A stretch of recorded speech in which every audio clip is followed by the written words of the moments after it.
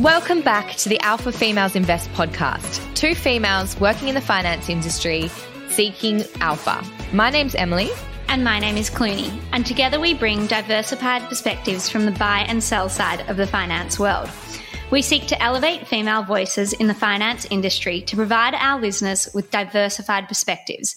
And today is no exception to that, with our guest Camilla Love, who is Managing Director and founder of E-Invest, and if that's not enough, also founder of F3 Future Females in Finance. Camilla is a senior funds management professional with over 18 years' experience in business strategy, sales, client management, operations, and marketing.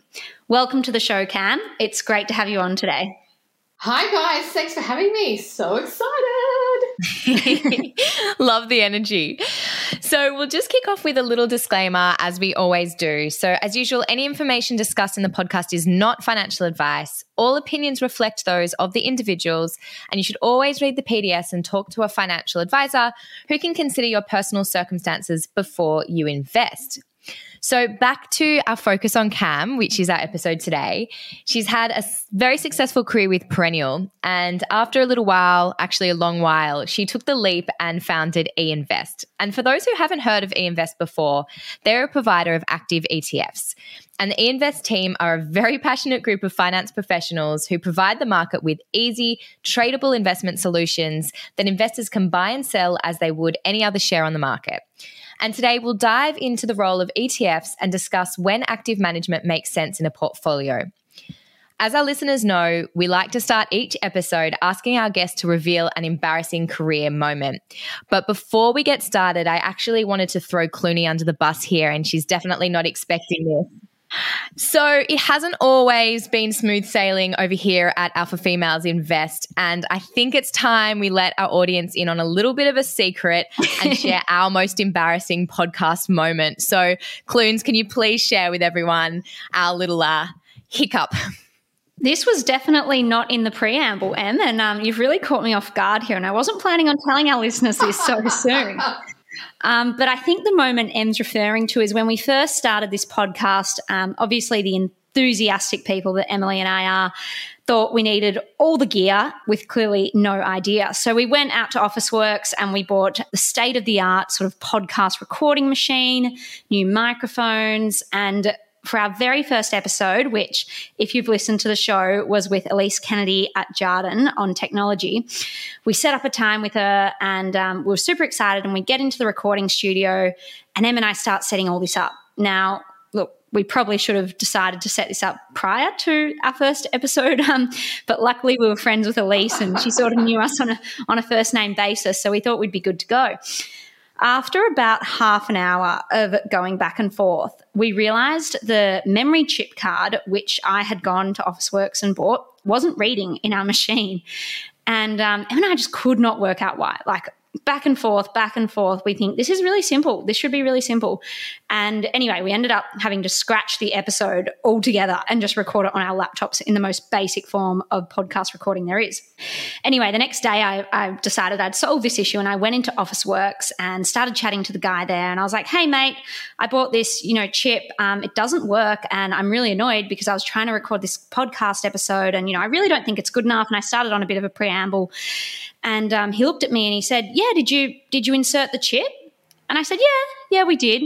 And he's like, no, there's two chips. Like, the little chip has to go in the big chip.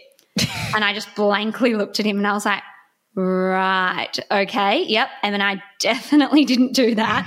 He must have just thought I was the biggest blonde bimbo going around town. And since then, we've now learned how to use a memory card chip. And I would say that is definitely by far our most embarrassing podcast moment. Woohoo! Everyone's got to go through one of those. Oh, it's hilarious. But who knew that the little SD card had to go into the big SD card? I'm sorry, when digital cameras were a thing, there was not a little SD card that slits into the big SD card. That's all I'm going to say. I totally agree. And everyone I've told this story to is actually often on my side, in that they say, I would have totally thought the same thing. But then you tell people and they're like, obviously. And you're like, oh, okay, you retrace. But enough about us, Cam. Can we hear about your most embarrassing career moment? And hopefully it can top that.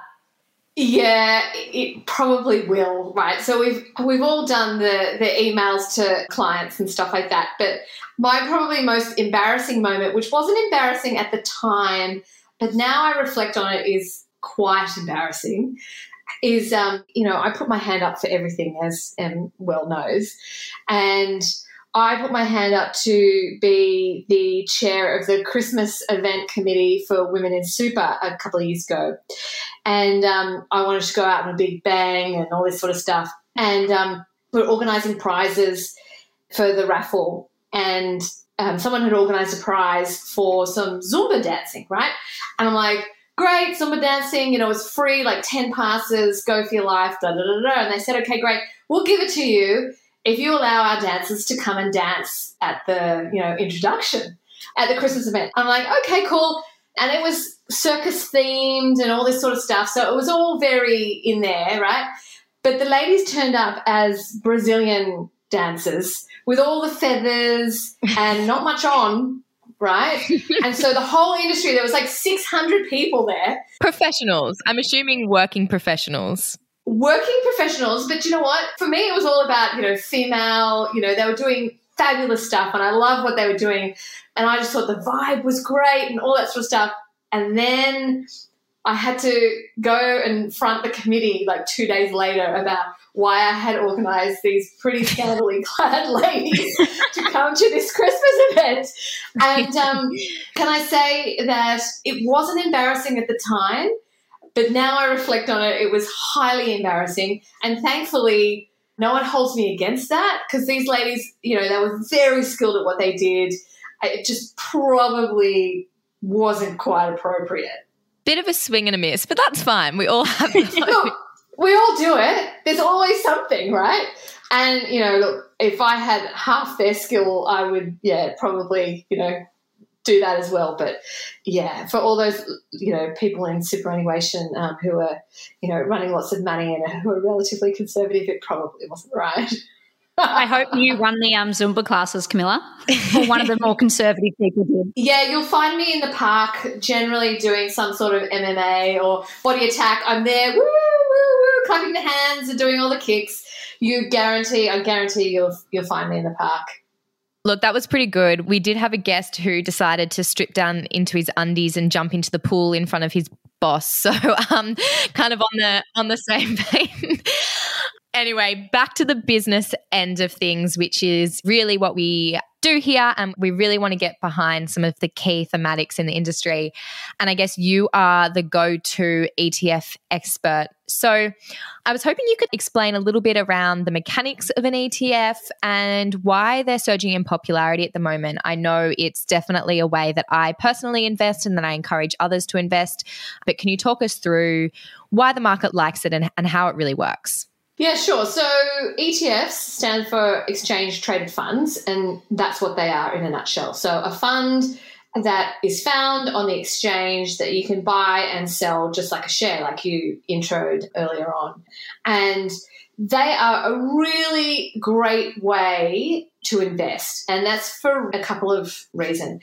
Firstly, it is all about accessing great quality investments and really democratizing investing for, people like you and me and everybody else out there who is really interested, particularly those who are wanting to start investing. It's a really great way to essentially put your toe in the water for not a lot of money. So a lot of the brokers, maybe you can start at about $500 to get invested.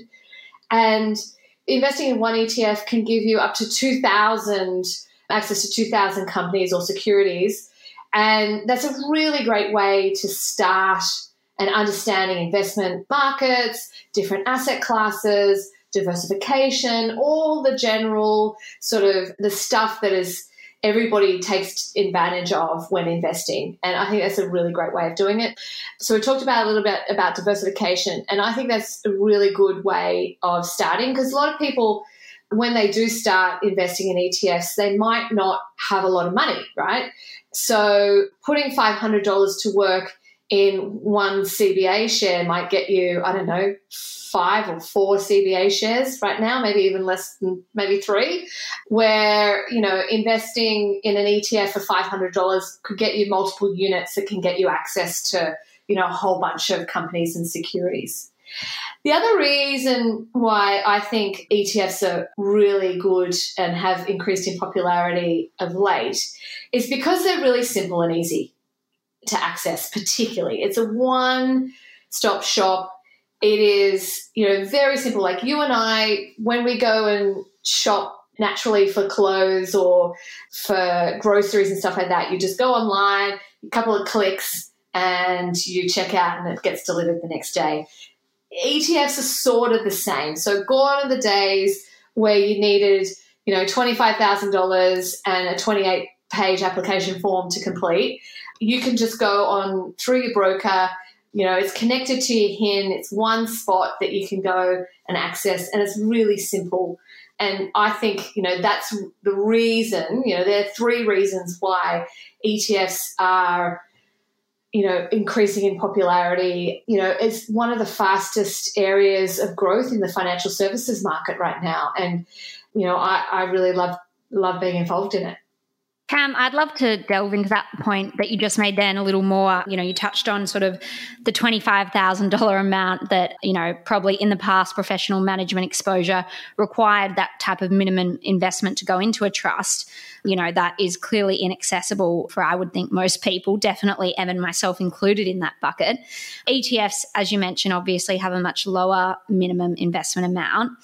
How do you think access to financial products sort of promote financial inclusion in the retail market, and how are you seeing that play out as we move forward?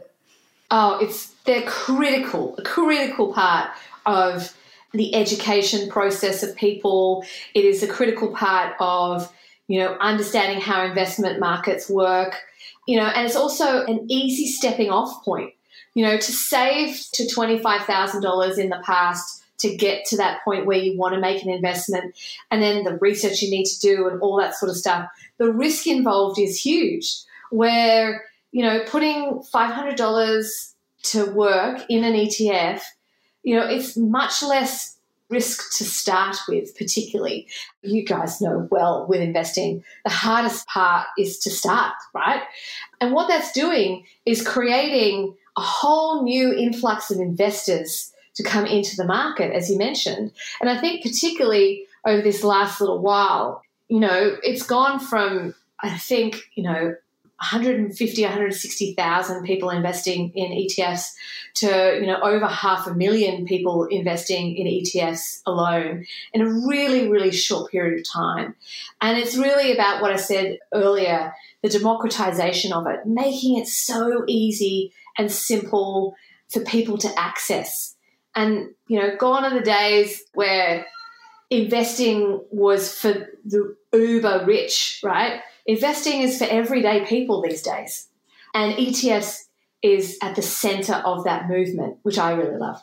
Yeah, I love that point on financial inclusion. And it's something that, we have spoken a little bit about on this podcast because it's so important that people can get access to quality but also diversified investment products. I have had some financial advisors not understand the difference between a LIC and an ETF, and the differences are quite significant, particularly that LICs in the past have had mixed reviews. So can you talk us through what are the difference between ETFs and LICs and why that's relevant? Yeah, they're different for a few reasons, and it's really important, as you say, Em, to point these out. So the first point that I would like to make is that ETFs are what we call open-ended, and LICs, so listed investment companies, are closed-ended. That means that for a LIC, you only have a certain amount of shares on offer, and that is it, right? So you can buy and sell that amount of shares on offer. Where an ETF is open-ended, which means that there are more and more units available to increase or decrease as investors are buying and selling. And so that's really a really critical point on the differentiation. Another point is the fact that ETFs use what we call a market maker, and they provide liquidity in the buying and selling of units, where market makers are generally missing from buying and selling units in LICs. So what that means is that there is greater liquidity in it. In addition to that, ETFs have something associated with it called an INAV, which is an indicative net asset value, so INAV, right? And what that means is it is an indication, and ours are priced every second. So every second that's out there, an INAV is priced for our funds. So every second, investors can see what the value of our fund is moving up and down with. Where LICs, generally, there is a price to NTA or something that's offered maybe once a month. And what that is actually all about, and you add it with the market maker and you put them together, it's all about price discovery. And that's a critical part of why the ETF trades closer to NAV than what an LIC would. So, you mentioned before, and that, LICs have a bad name in the past, and that's a function of the fact that they can trade at a premium or discount to NAV. And generally, in the lion's share, they have traded at a discount. It's a function of its company costs that are coming out of it, all that sort of stuff. ETF, less so that way. So there are significant differences between ETFs and LICs, and well worth as an investor to understand those and I know that, ASIC views ETFs a little bit more in a brighter light, probably, than LICs. LICs have had a place in the past, and they have a place currently that house assets that are lowly tradable or have low price discovery, where ETFs really need to have high price discovery assets found in them. So it's well worth having a bit of a research yourselves on what the two differences are and how comfortable you are with each format. But my view is that ETFs are the modern day version and are a better version of an LIC, but that's different for everybody's views. That's really interesting. And I think, understanding the key differences with similar products is really key to starting your investing journey. So turning back to eInvest specifically, Camilla, can I ask why you decided to launch active ETFs instead of passive? And can you sort of explain to us what that difference means to you? Yeah, okay. So eInvest, as you mentioned, we're all about active ETFs, right? The ETF market in the past has all been known for passively managed ETFs. And if you look particularly at the US ETF market, 99% of it is passively managed ETFs, right? Let's talk about passive management. What that means is that they're following an index, right? So, and that index could be anything. It could be the S&P 500, it could be the ASX 300, it could be some ESG index, it could be an index that the ETF issuer has built themselves, right? So you need to understand what is in that index and whether that fits for you, right? Why we built actively managed ETFs and what we do with actively managed ETFs, to us, what that means is tapping into investment professionals and providing active management where we believe active management makes sense. And we're generally trying to beat a benchmark or achieve an outcome. So whether that outcome be an income-based outcome, that sort of rhymes, so forgive me for that, or whether that is to beat an absolute return or cash benchmark or a relative return benchmark, say in small caps, for example. And there's a place for both, definitely. So our view at eInvest is it's not active or passive, it's active and passive together. And together, they should build you a whole portfolio that should aim to grow your wealth and achieve your goals, right? Whatever those goals could be. At eInvest, we believe active management makes sense in certain asset classes, small caps being one of them, fixed interest being one of them, income generation definitely being one of them. And what we do is we partner with high quality, institutional quality asset managers, fund managers, and bring their skills into the ETF market. So that's one reason why we focused on active ETFs. The other space that when I was building eInvest, my view was the fact that there was a gaping hole for active management in the ETF market, right? And it wasn't until really 6 or 7 years ago that we were able to fill that hole, right? There's new structures and the regulators allowed more flexibility in the way the ETFs were traded and all that sort of stuff. And so in passively managed funds, it's really hard to differentiate yourself from any other manager, right? So if you are a passively managed fund and you're covering the S&P 500 and another brand name covers the S&P 500, essentially if they're the same thing, it has the same stocks in it with the same weights, generally at the same fees, and so it's really hard to differentiate. With active management, the world is your oyster about differentiation. And so my view was that gaping hole needed to be filled by someone, and that someone was going to be eInvest. And so that's how eInvest sort of started, and that's what active management means to us. That makes complete sense. And we've had a couple of guests talk about passive versus active. And so it's great to hear an active perspective. But I guess one of the biggest pushbacks that we have had on active is that the fees are typically higher than those in passive funds. And from what you've explained, it probably makes sense given that there's likely more work involved in active. What do you say to investors who are concerned about the fee hurdle? Because I guess I know a lot of my non-financially literate friends who are very smart people but just not financial literate and who read, for example, The Barefoot Investor, which tells them go for the funds with the lowest fees.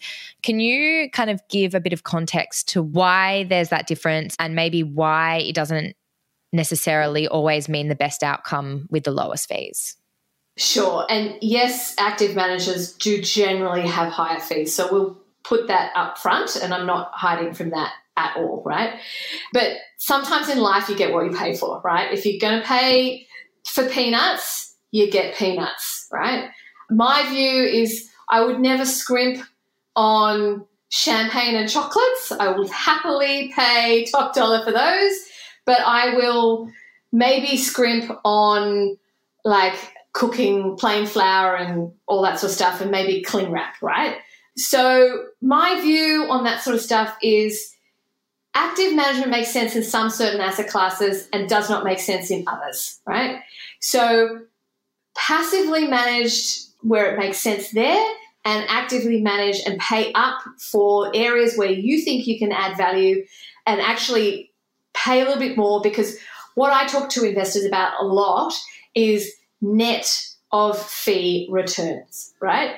So it's great that you're going to pay 30 basis points or less for a passive fund, but by definition, those fees will be taken out of a benchmark return, so you're going to get less than the benchmark return anyway. Perfectly fine, right? And sure, with active management, you know, the people who are running the money are actually taking active bets on where their outperformance is going to come from, and sometimes they win and sometimes they lose, right? But when you have a fund that is 7.2% above benchmark and has returned 36% net of fees for the year, it's really meaningful, that number, net of fees, right? So you need to take that into account when you're putting your whole portfolio together. So you're scrimping and saving where it makes sense and paying up where it makes sense. And I definitely wouldn't scrimp and save on cheap champagne because it only gives you a headache tomorrow morning. Camilla, I couldn't agree more with you on both points. Firstly, the champagne, and secondly, the active management. But, you know, I think that's interesting, you know, active managing where you believe you can add value. And I think that slides nicely into my next question, which is, what is your favorite eInvest product? You know, what are the types of products available in the market today? And, you know, from a value perspective, where do you see the biggest opportunity? Yeah, clearly, this is like asking me if I have a favourite child, right? Very difficult, very difficult. But, of course, you do have favourites. You just don't really want to say them. Sorry, I know I'm the favourite child, Camilla. Yeah. My mum always told me I was the best child of her three, never told me I was a favourite. I don't necessarily think I was. But anyway, what I would say is I have a couple. So IMPQ, so the Better Future Fund that Em knows pretty well, is a cracking fund. Like it really is. And I love this fund for multiple different reasons. You know, it has a great team behind it. It has fabulous performance. And I knew when I built eInvest and I wrote the business plan 5 years ago that this product was going to be the first, if not the second, and it was the second product off the rank, right? And at the time, we actually didn't have a product that looked like this at all, right? And I remember sitting back there writing my business plan going, I need this fund. I want to have a sustainable fund and I want it to be in small and mid caps. And sitting there and, you know, building the investment process and looking at the marketing of it and finding the gap in the market for it. There was a gaping hole for this type of fund. And, you know, looking back now on the initial beginnings of that, and knowing, you know, where it has come from to where it is now and where it's going to go to is just so, it fills my cup. I love that, right? So it's so rewarding. It's so rewarding. And I love the fact that not only do I get that warmth every day, but as an investor myself in the fund, you are backing companies that are doing better for society, that are creating better outcomes, you know, in edutech and medtech and renewable energy and all these other, you know, great companies. For me, it's like a meeting of the minds, right? I love that eInvest invested, you know, our clients have embraced this fund wholeheartedly, and I can't wait to see where it's going to go. So, favorite child number one. Favorite child number two is eCore, which is our core income fund. And, you know, fixed income in a really equities-focused market. So ETFs are very much equities-focused, right? ETFs with fixed income as their underlying assets have only relatively been new, maybe the last 3 or 4 years in the markets. And, you know, it's a consistent performer.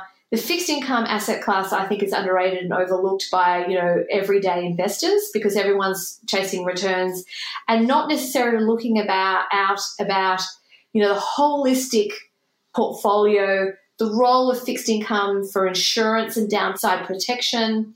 And, you know, it's, again, a cracking little fund. And, yeah, I can't wait to see where that kind of goes too. So you're going to have me back on in a couple of years' time so I can say, hey, look where they've come from and look where they are now. We'll make you choose next time. Oh, no. No, I can't choose. So you named 2 funds, so IMPQ and eCore. You talked about the benefits of active management, where it makes sense. So let's have the conversation about performance. What has the performance of the products been since launch?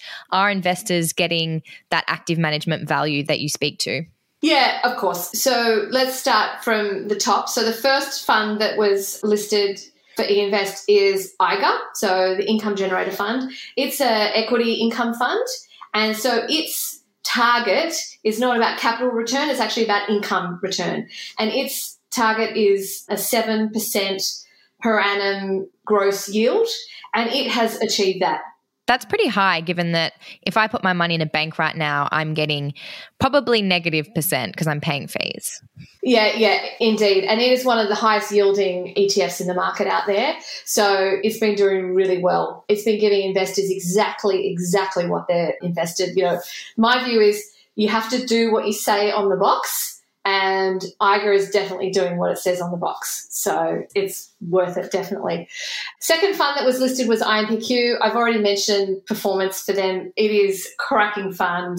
You know, it has got really big returns, and it's well worth people actually going to have a look at those returns specifically.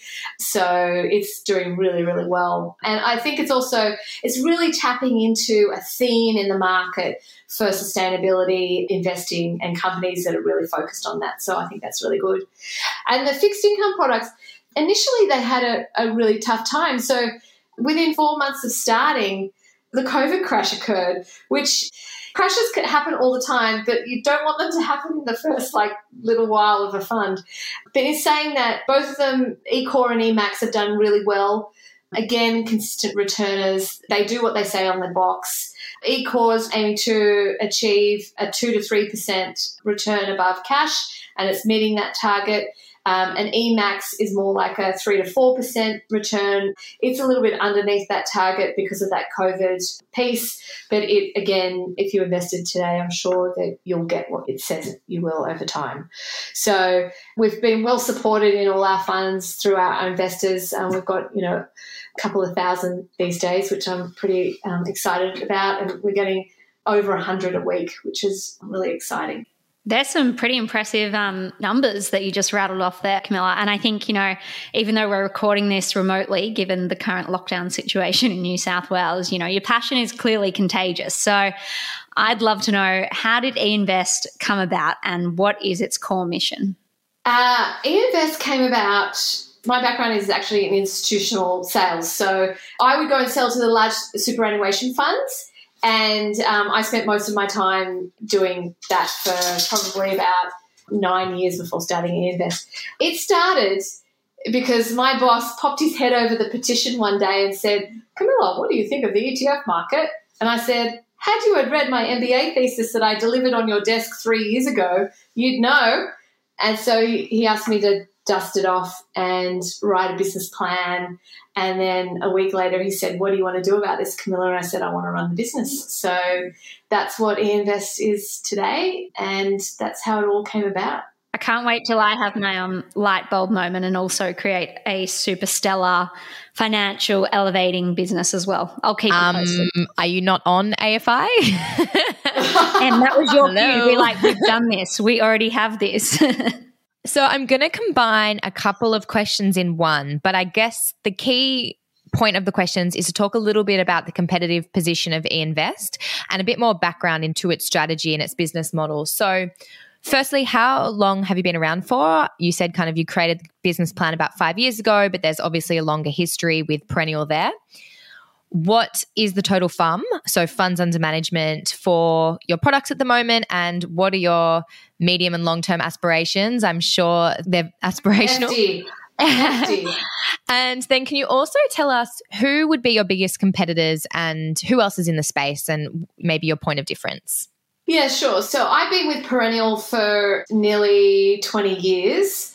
So I started as a grad and worked my way up from there. So that's generally unheard of these days, but I guess the business has been able to give me enough rope for me to swim in, and I've lived up to everyone's expectations so far.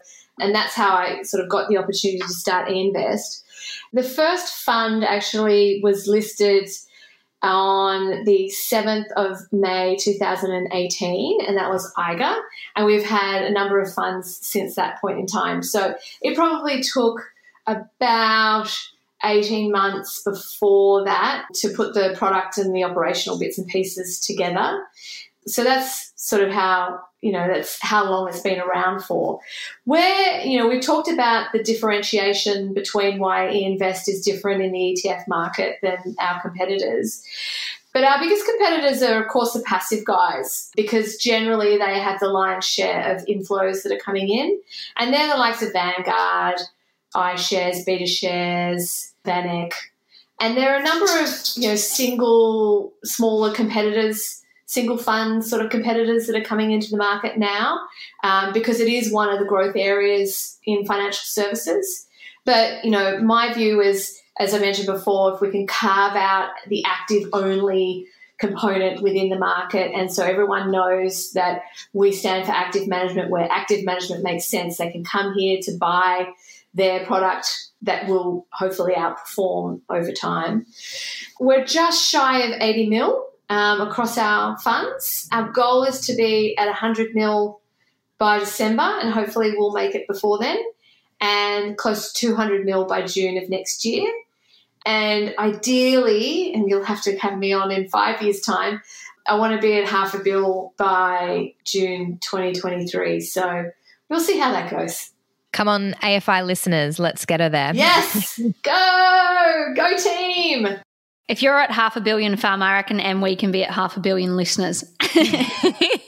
Oh, okay. Let's do this. Maybe we should do a percentage increase. Totally. We should put a prize on the end of this. Champagne, how about a good high bottle quality. of champagne? Yeah. Yes, I'm there. Well, you've got me on board, Camilla, and clearly this sounds like a fantastic business. So I'm sure our listeners and myself would love to know, how can we get access to eInvest? Yeah, absolutely. So the easiest way is to either head to your online broker and search for one of the ticker codes, IMPQ, IGA, eCore, and EMAX, and go from there. You can head to the eInvest website, einvest.com.au, and there's a How to Invest page on our website that will take you through everything if you're unsure. So well worth doing that. No financial advice given, as you said earlier on, and you need to read the PDS before you invest. It's really critical that you all understand the risks involved with each investment that you're going to make. And that goes with every investment, just not ETFs or eInvest ETFs. So really think about that. And we're big supporters of the newer brokers that are popping up around these days. So people like Perla and Superhero and the like, it's really great to see new entrants come into the market to help and target new investors and make their journey into investing a little easier and a little simpler.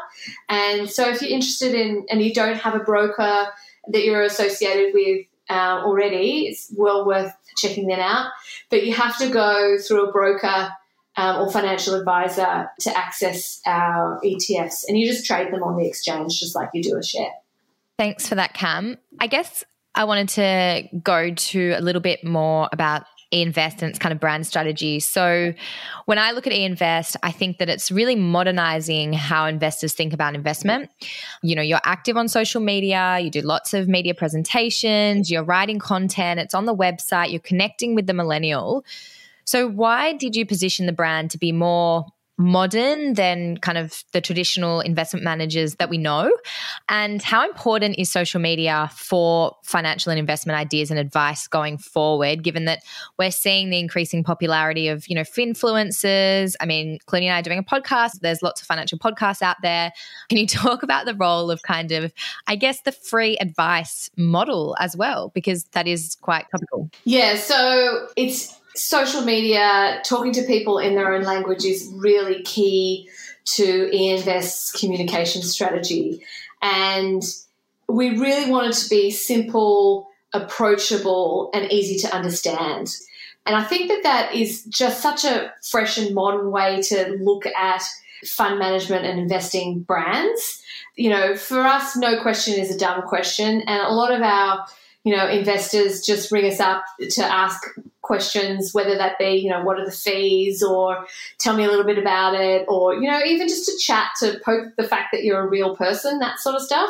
And we love that. We want to educate as many people as possible about investing, and we like to have a good time. We don't take ourselves obviously seriously. And, investing can be so serious sometimes, like too serious. And I think, we like to be nimble and small, and we have a high-performing team, and that's what I want the eInvest brand to be portrayed about. Gone are the days, I think there's so many fund managers, and forgive me, I'm going to swear, right, that look like they have a carrot stuck up their ass, right, talking it to mum and dad. Everyday investors. No one wants that anymore. No one wants for you to stand on a pedestal from up high and preach to everybody else, right? We don't want that. We want to have a conversation with you, not at you. And a lot of financial brands do that. And I think that's where the finfluencers are coming in, because this is the theme of democratizing financial products, but this is democratizing financial advice, right? And they are very quick to say they don't give advice, right? And, ASIC is really looking at this segment really hard about making sure that line is not grey, it's definitely black and white. But what these influencers are particularly doing is being very open about what their net worth is and their philosophy of investing and things like that, right? And I really love that, because my parents never talked to me about investing at all, right? You can now pick up your phone and go through Instagram and find out, some influencer who's 24 has $285,000 in net worth. Great. I love that, right? And I think that there is that. I mean, we want to be fresh. And I guess the other thing for eInvest, for your listeners to understand, is that behind us, we have a fund management firm who backs us that we partner with. And, they have 20-year pedigree. They have $7.5 billion in assets under management. We tap into all their legal risk and compliance. And it's that basis that we can, have the freedom and the flexibility to be able to be a challenger brand in the financial services space. And I really love that. Social media is just a way to communicate with our investors. And you guys can already tell I love to talk. Give me a podium and I'm happy to either dance or I'll talk into a microphone. Either way, podium's good for me. And social media is just one of those. And whether that's an investor who decides to pick up the phone, dial the number and talk to me, or whether they want to DM us across Instagram or Facebook, perfectly fine. They can visit the chatbot. They talk to real people on the chatbot. We just want to be simple, easy, approachable, and, I have a principle, no dickheads, right? That's essentially what eInvest is all about. I think that point, about having conversations with you, not at you, is so pertinent in the world we live in. And, I think that's sort of one of the key reasons behind Em and I doing this podcast. We really want to speak with different people about different products that are in the market and, not feel like we're standing on a pedestal and necessarily dictating what people should do with their money. I think there's so many different ways you can invest, and I just think it really opens up the realm to all opportunities on the table. So I really appreciate what you're doing, Camilla, and I do think it, it really aligns well with our core values as well. So before we finish off, I do have a question in terms of what can we expect to come from eInvest in the future? What are the opportunities or sectors of the market that you think retail investors currently have limited access to? And, where do you see the big opportunities in the next 2 to 5 years? Yeah, it's a great question. And, it is very much a watch this space. So we have in a couple of months, we're launching a global hybrid fund. Most Australian investors know what hybrids are. Most of them have an allocation to them, mainly in the big four banks. But global hybrids, much deeper universe, good relative returns, and it will diversify your portfolio away from the big four, which I think is really critical for Australian investors to get amongst. So we're definitely doing that. We're looking at a couple of global investment opportunities with some really good and high quality partners. So it's watch this space. Not giving too much away, so investors will have to follow the journey. Exactly. You got to join our newsletter to work out the new ones. I guess our final professional question, we're very focused on gender diversity. I mean, it's in our name. We strive to have equal representation of female guests because we think there's not necessarily enough platforms for females to demonstrate their financial leadership. So I guess it's also a passion of yours. Well, not I guess. I know it's also a passion of yours. Definitely. And you've started F3, Future Females in Finance. And you also have your own podcast, which is called Shares Not Shoes. So can you give us a bit of background to your work in the space and why it's important to you?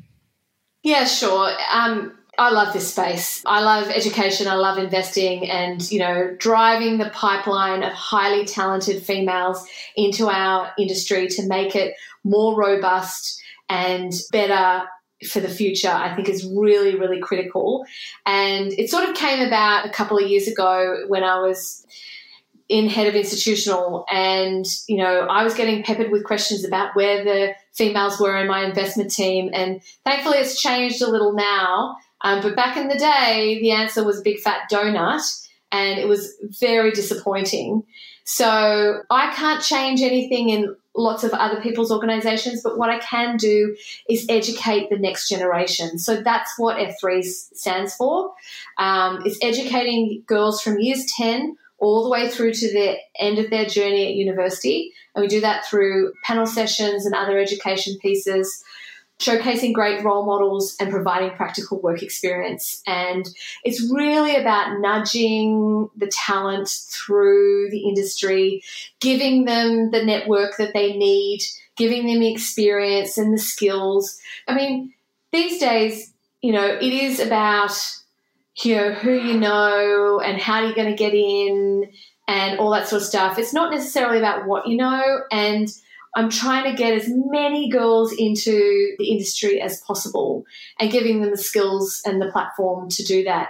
And I'll read you something that I got emailed this week. And so I send a whole bunch of girls through Work Experience, an online work experience program with F3's corporate partners.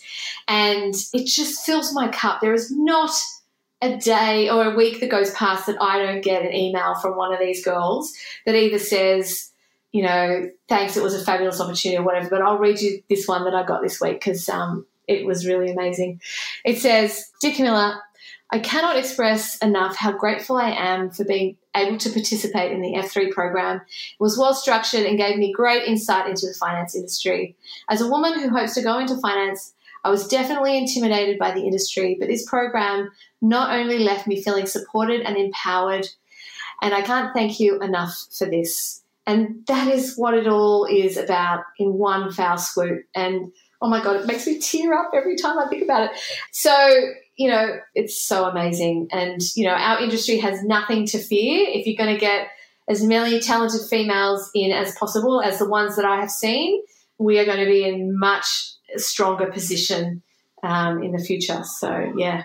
Cam, I think that's really funny, that story you just shared about all the responses you get. It was actually really interesting. The other day, Em and I received a DM, as you said. Someone slid into our DMs on the Alpha Females, and they just sent us a really lovely message just saying, they stumbled across our podcast and they really love it. They've just finished their degree and they're not quite sure what they want to do next. And they love that we're sort of bringing this next layer of discussion. And I think, Em and I had the same response. We both thought, oh, wow, that's really amazing that we're definitely reaching people. And, I think we both got a bit excited about that too. So, I definitely think we're all on the same page here. Last, but definitely not least question, and we always love to end our episodes with this. Clearly, you've had a extremely incredible career that I believe is still definitely going ahead, steaming ahead at a great pace. But if we stop and stand for a second, can you tell us what's your top career tip? I've got so many, but I'll limit them, okay? Because I could go on. This could be a whole podcast on this, right? And that's what I do with Shares Not Shoes. But I've got 3. So if you give me, let me wax lyrical a little bit. The first one and the biggest one is choose your partner wisely, right? And my view on that is if you want a long-term, high-profile career, you need someone that supports you and the household as a team member, not just as a significant other, right? And it means 50-50 on everything, 50-50 on child rearing, 50-50 on folding the washing and doing the shopping and, of course, making financial decisions. If you don't set the ground rules early on that, you will personally get a disappointing outcome of where you think you are. So really have those discussions early, and choose your partner wisely, which is really deep, right? Really deep, particularly when you're talking to people who are quite young and, they're like, oh, my boyfriend does this and I've only been dating for this long. I'm like, well, have those discussions. My second one is say yes to everything and then work it out later, right? So take every opportunity by the horns and totally run with it.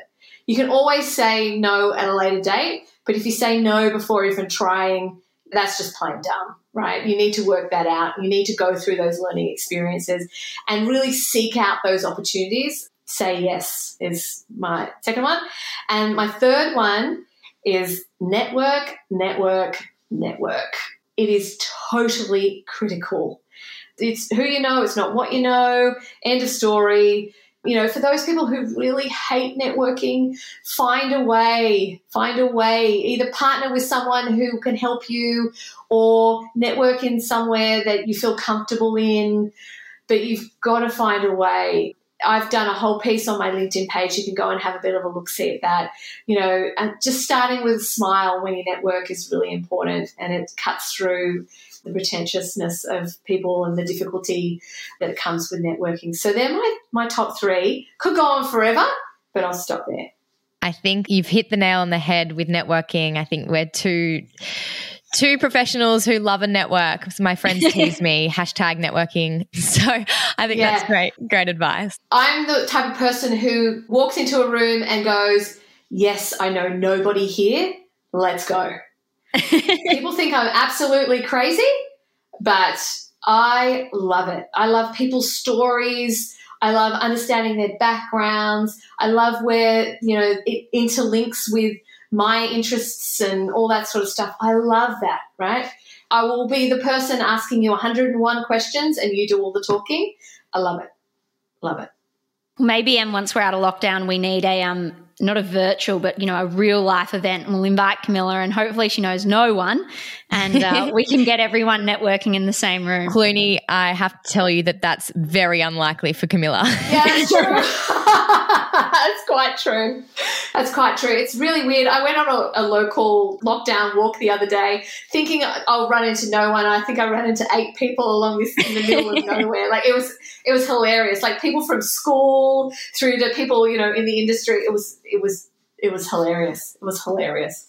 Thanks so much, Cam, for coming on. We told you that it was an episode we've been looking forward to. We think your passion is so admiring and we love your enthusiasm, and we think that this will be an episode that will really resonate with our listeners. So thanks for coming on. It was great to have you. Let the race to 500 million begin. Yes, indeed. And we'll hold you to the champagne. So thanks again. I'm happy to lose that bet. To you guys, right? Only to you guys. Don't worry, I took notes, Cam. I'm all over it. Okay, cool. Thanks for having me. It was so much fun. I hope you'll have me again sometime once you run out of your people that you're going to invite along. Thanks, Cam. Thanks again. See you guys.